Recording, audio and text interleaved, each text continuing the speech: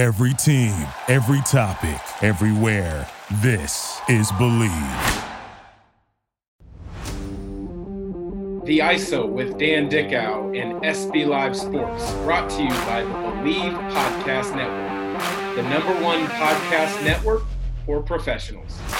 Welcome back to another episode of the ISO with myself, Dan Dickow, as your host, and SB Live Sports on the Believe Podcast Network. Today's guest is trending in social media circles, and rightfully so. He hit one of the biggest shots that I've seen in quite some time at the TBT, time winding down during the Elam ending. It's a corner three for his team, the Golden Eagles, to win $1 million. None other than former NBA player Travis Diener, back home in the state of Wisconsin. Travis, kind of a whirlwind last 48 hours or so for you, I can only imagine. How is life, and how are you adjusting to hitting such a huge shot? Yeah, it's been a wild ride here in the last 24, 36 hours. We're fortunate enough to finally get over the hump in the TBT. We've come so close the last 3 years. Final Four 2 years ago, then last year lost in the championship, and in kind of heartbreaking fashion. We were right there at the end, and then this year to finally close it out and go through, as an athlete, go through one of the bigger moments. Winning championships is hard, and when you lose, it hurts. So to be able to come through for my teammates and be able to celebrate with them, and now it's gotten this tournament, with what's going on in the world and the only live sports really going on, it's getting a lot of attention. So naturally now, my phone's been blowing up a little bit with all the attention from the shot.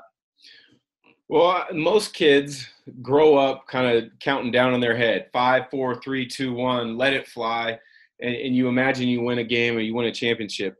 You did that, but you also won $1 million for your team collectively.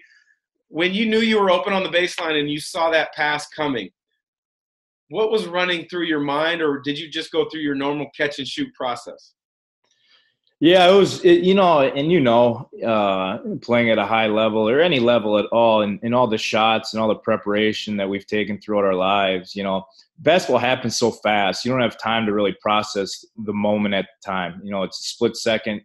I was just worried about, getting my feet right, being on balance and following through. And if you can tell by the way I shot, I really, stuck my follow through, because the previous 2 shots of the game that I had, I was way off, and I was concentrating on putting a good shot. And once it left my hands, I knew it was going in. But, I wasn't thinking about the money or the moment, because it happened so fast. Just worrying about, giving it a good shot. And fortunately it went in, and, now we can talk about it.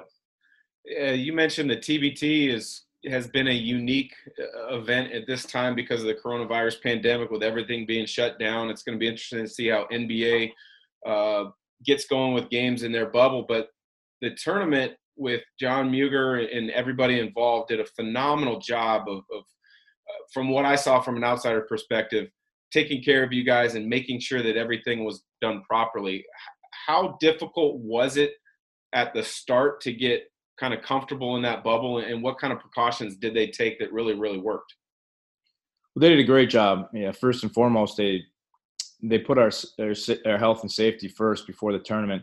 And we were tested a couple times here in Milwaukee before we left to make sure that we weren't entering the quarantine or the bubble positive. And then once we got there, we were tested 5 or 6 more times. And obviously any positive test, your team was eliminated. And you saw a couple teams that were eliminated before they got there, and one team got eliminated once they arrived. But, once you're in the bubble, it's an adjustment. You couldn't commingle with other teams. You couldn't go outside. There's security guards check. If you left the hotel, you were kicked out. Your team was kicked out. So they did a good job. And, people are talking about the NBA and how it's going to work. It's going to work if the players buy in. Like, all the players in the TBT bought in.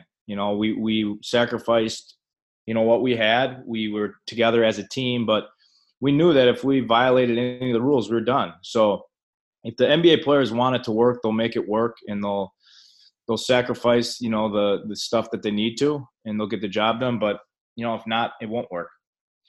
Yeah, Gonzaga, we put together a TBT team for 3 years. The first 2 years we made Sweet 16. The third year I didn't play. I might actually be the only person in the history of TBT to play, to coach, and to be a broadcaster, because I called one of the games. So I'm a big fan of that event. But you guys have had that natural progression where you've gotten better each year. How fun is it to be back involved with your college teammates doing something like that? Yeah, I think, as you get older, and, I'm 38 now, and the opportunity to represent Marquette again means a lot. I never would have imagined I would ever be able to represent Marquette again in my life. And obviously it's in a smaller way, but it still means something. So to come together as former Marquette players, represent the jersey, like you said, our ascension towards this championship has been hard. Every year we've taken one more step, and sometimes it doesn't work out. I mean, sports just doesn't give trophies away, and you have to earn it. And I told our guys this year before the championship that I really thought we deserved to win this one, that we were the most connected, the most together team. I said last year I didn't think we were that team. I thought Ohio State was that team. But I really felt this year this was our year. We all bought in. We sacrificed. We all came to Milwaukee early to get ready for it. And I think you saw that in the way we played and how connected we were. I can tell and sense the passion that you have for Marquette. It's very similar to a lot of guys like myself with Gonzaga and their connections. That's the first time that you and I connected, was actually a Gonzaga versus Marquette game at the Great Alaska Shootout, which no longer is one of the premier college basketball events because everyone wants to be in Maui or the Bahamas or different places. But that was a great event. I was a senior. I believe you were a freshman. Do you remember that game? And then what was your greatest memory from that tournament, if you do remember? Yeah, I definitely remember it because, coming into college and leading all the way up to that, and even after that, Coach Crean had me watching film of you naturally to get better. And I always respected the way you played. And obviously we're built kind of the same. We look kind of the same, so it was stuff that I could take from your game. You were older than me. And, when someone's pushing someone on you and watching film, you're like, well, I want to prove that I can play to this level. And you were All-American.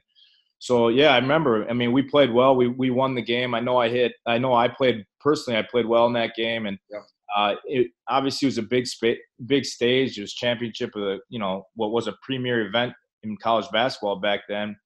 You guys were top 10, top 15 team, and we hadn't arrived yet. We were kind of this unknown team at that point. So, yeah, I took a lot from that game, and our team took a lot from that game because that kind of put Marquette back on the map nationally. Is when we went in there and we beat you guys, and I actually know we did a pretty good job guarding you that game too, as well. Yeah, you as well as I believe it was the name Cordell Henry, a little small guard who really climbed up almost 94 feet, made life difficult, that's for sure. But the other thing I remember about that game is Dwayne Wade literally had a breakout tournament. And in that championship game against us, he darn near had like a quadruple double. I think he had 24, 25 points, probably 12 rebounds, 8 assists, 8 steals, maybe about 7 turnovers as well. It seemed like every time there was a play that had to be made, Dwayne Wade was a part of it. And then obviously he took that, he ran with it. He became a household name in college and one of the best players to ever play this game. What was it like to see his progress as a player in college, but then continue his ascension as the pros? Because I can only imagine you became really good friends with him. Yeah, well, when Marquette was recruiting me, Marquette wasn't, to be honest, wasn't very good, and I wanted to go to a program that had a chance to win and win big. And they were selling me on the fact that this kid is sitting out because D Wade was a Prop 48, so he was sitting out my senior year of high school, and they're like, well, you got this kid's he's gonna change the program. And in my back of my mind, they're like, wow, they're just saying that. They say that about every kid sitting out. And within like 1 or 2 days of seeing him, he was just a monster in practice. And he was quiet. He let his work do his talking. And then throughout his 2 years at Marquette, you could just see he got better and better and better every day. And his first year, which was my freshman year, he wasn't really assertive as much as he was, in the following year. So I think you saw him gain a lot of confidence in his body and the way he played. And, by the time, we reached that Final Four, he was just a monster college basketball player. It was unfair. And I don't think anyone expected him to have the professional career that he did.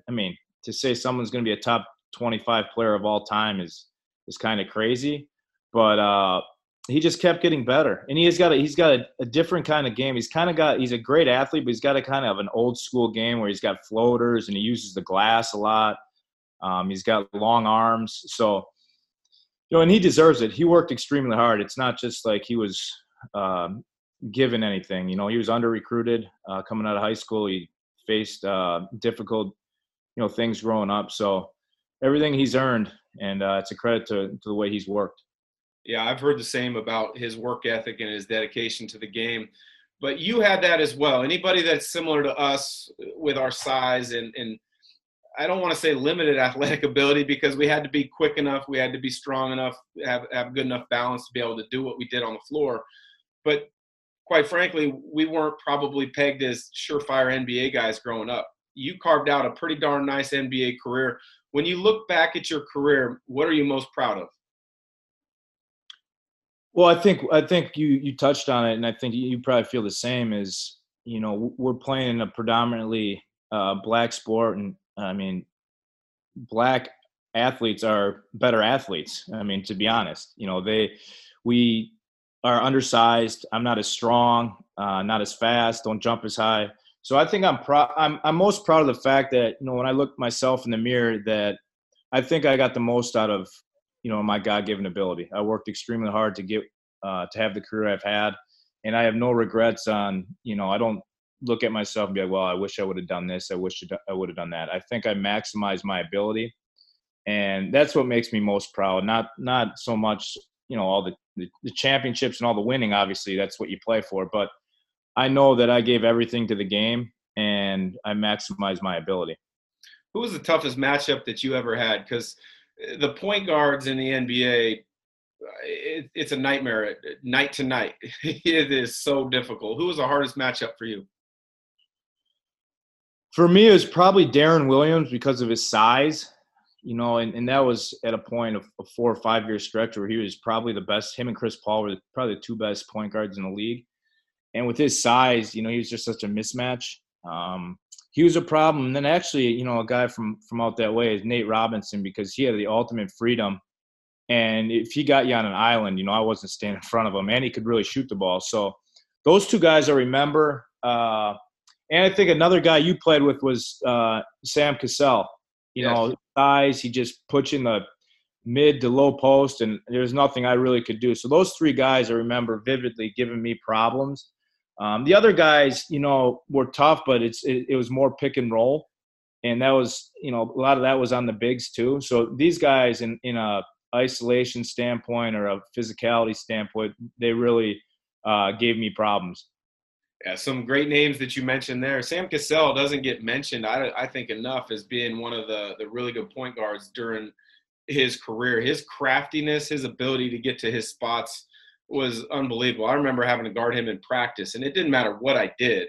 If he wanted to get to his sweet spot, which was, 2 steps off the block to get to his patented fadeaway, he was going to get there. And he would even tell you in practice, hey, Dan, I'm going to back you down to here. I'm going to wait for the double to come, and then I'm going to fade over my shoulder and shoot it, fade away to the baseline. It was ridiculous. So hard to guard. You go from playing in the NBA, you go to Europe, and then you come back to be a part of the Marquette basketball coaching staff. And then you go back to play professional basketball in Europe. How difficult was that? Because I know for myself, the second I was done, I couldn't have turned that switch back on to play, but you did. How did you do that? Well, I stopped playing early enough. Once you get to a certain age and you stop, it's over, because physically it would be impossible. But, I stopped at 32, and I think I was just burnt out, with how hard I think probably both of us had to work to get to a certain point. You just get burnt out. It's tough. It's hard work. And I was just mentally and physically like, I need a break. And initially I was just going to take a little break, a 5-6 month break, and then go back to Europe. But then this opportunity at Marquette came, and then after every year, I was contemplating, man, I really miss it. I want to go back. I miss being in the locker room. I miss competing. And, I went back at 35, and, that first 2-3 months was awful. I couldn't play. And I was telling my wife, like, this is a mistake. I need to retire. I'm awful. I'm really bad. I'm hurting the team. I went to the coach, who I have a great relationship with. He's been my only coach overseas. I go, Coach, you don't feel like you have to play me. Like, I'm not good right now. And he's like, Travis, I expected this. You missed 3 years. We're patient with you. And sure enough, after 8 to 12 weeks, I finally, basketball's a rhythm game. I got my legs under me, and I finished that season. I finished off strong. I had a good season, and, I just kept going back and back. And to be honest, I feel good now. I feel great. I feel pretty healthy. And as you get older, you realize what your role is. And I think I provide more of a leadership, calming influence, my knowledge throughout the game. So it's not so much I have to go out and score, 20 points and all that. I don't have to do that anymore. And that kind of eases my mind is, I can just let these guys be great and help these guys be great. What's next for Travis Diener? Because I know if you didn't play another competitive basketball game, you probably would have left on the highest of highs, making that shot for $1 million in the corner. Are you looking to get back and play in Europe? Are you going to play in TBT next year to help defend the title, or do you think you're going to start heading back towards the coaching ranks? Yeah, that's a good question. It's something that I have to decide. I mean, it'd be a heck of a way to retire with that shot. But I do love the game. I mean, I just love it. And, in life, it's hard to find something besides, your wife, your kids that you truly, truly love. And I love it. Like, it's the only thing I've ever done. It's all I really think about. So that'd be hard. But, you get older and it's, going overseas isn't easy. There's no certainty over there right now with everything going on. But I have to make a decision. So, whatever happens, I know it's going to be a tough decision, but there's no wrong one. And I'm sure as far as the TBT, as much as I want to say I'm not going to play, I know Joe and all the guys are going to want me to try to defend the title. So I wouldn't be surprised, health bearing, if I was back playing in that at the minimum. Last question before I let you go is, I know you're from the Milwaukee area and there's a lot of breweries back there. You picked up a pretty big bar tab from what I saw on social media after that game-winning shot. And then Miller Lite also sent you a care package. Is that the biggest bar tab you've ever had to cover? Even going back to maybe your days in the NBA where maybe as a rookie, the guys kind of threw a bar tab at you. And then what was in that care package for Miller Lite? Because I'm jealous. It was it's actually my parents' bar up in Fond du Lac, where I grew up. And it's definitely the highest straight bar tab. I mean, it's just all alcohol. And that $2,000 could get you that would have been like $30,000 in like New York. So you can really get drunk in Fond du Lac, Wisconsin for a cheap amount of money. If you look at that tab, there's a lot of alcohol consumed that night.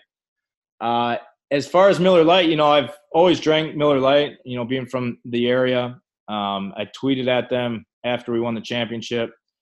They sent me a message saying they were going to send me some stuff. I haven't received the care package yet. So that's the $1 million question is what is going to be in that package. So I'm still waiting. I'm sure it'll arrive here in the next few days. But yeah, it's kind of just taking a life of its own, and I'm kind of having fun with it. That's awesome. Well, Travis, I appreciate you jumping on the ISO with myself, Dan Dickow on SB Live Sports and our Believe Podcast Network. Again, congratulations on one of the most awesome shots that I've seen, and glad to reconnect, and best of luck with your decision whether to continue to play or head into the coaching ranks. Thanks a lot, Dan. I appreciate it. Always been a huge, huge fan.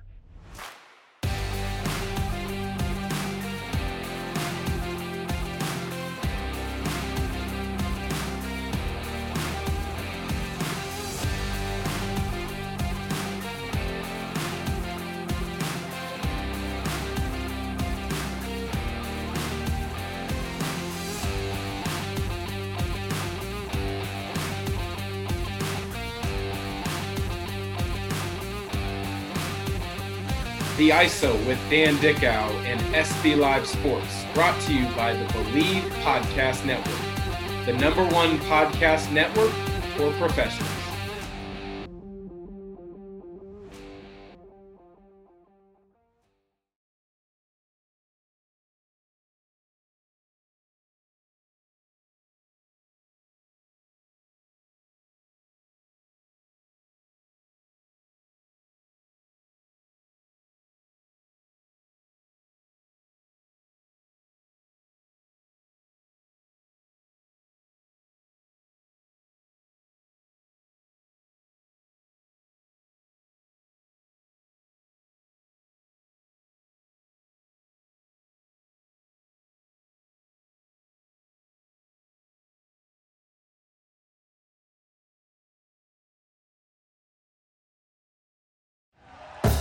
Thank you for listening to Believe. You can show support to your host by subscribing to the show and giving us a 5-star rating on your preferred platform. Check us out at Believe.com and search for BLEAV on YouTube.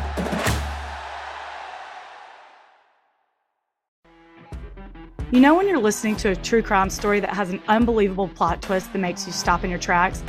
That's what our podcast, People Are the Worst, brings you with each episode. I'm Rachel. And I'm Rebecca. We're identical twins who love true crime cases that make you say, didn't see that coming, and we hate the people responsible for them. Listen to People Are the Worst now on Apple, Spotify, or wherever you get your podcasts.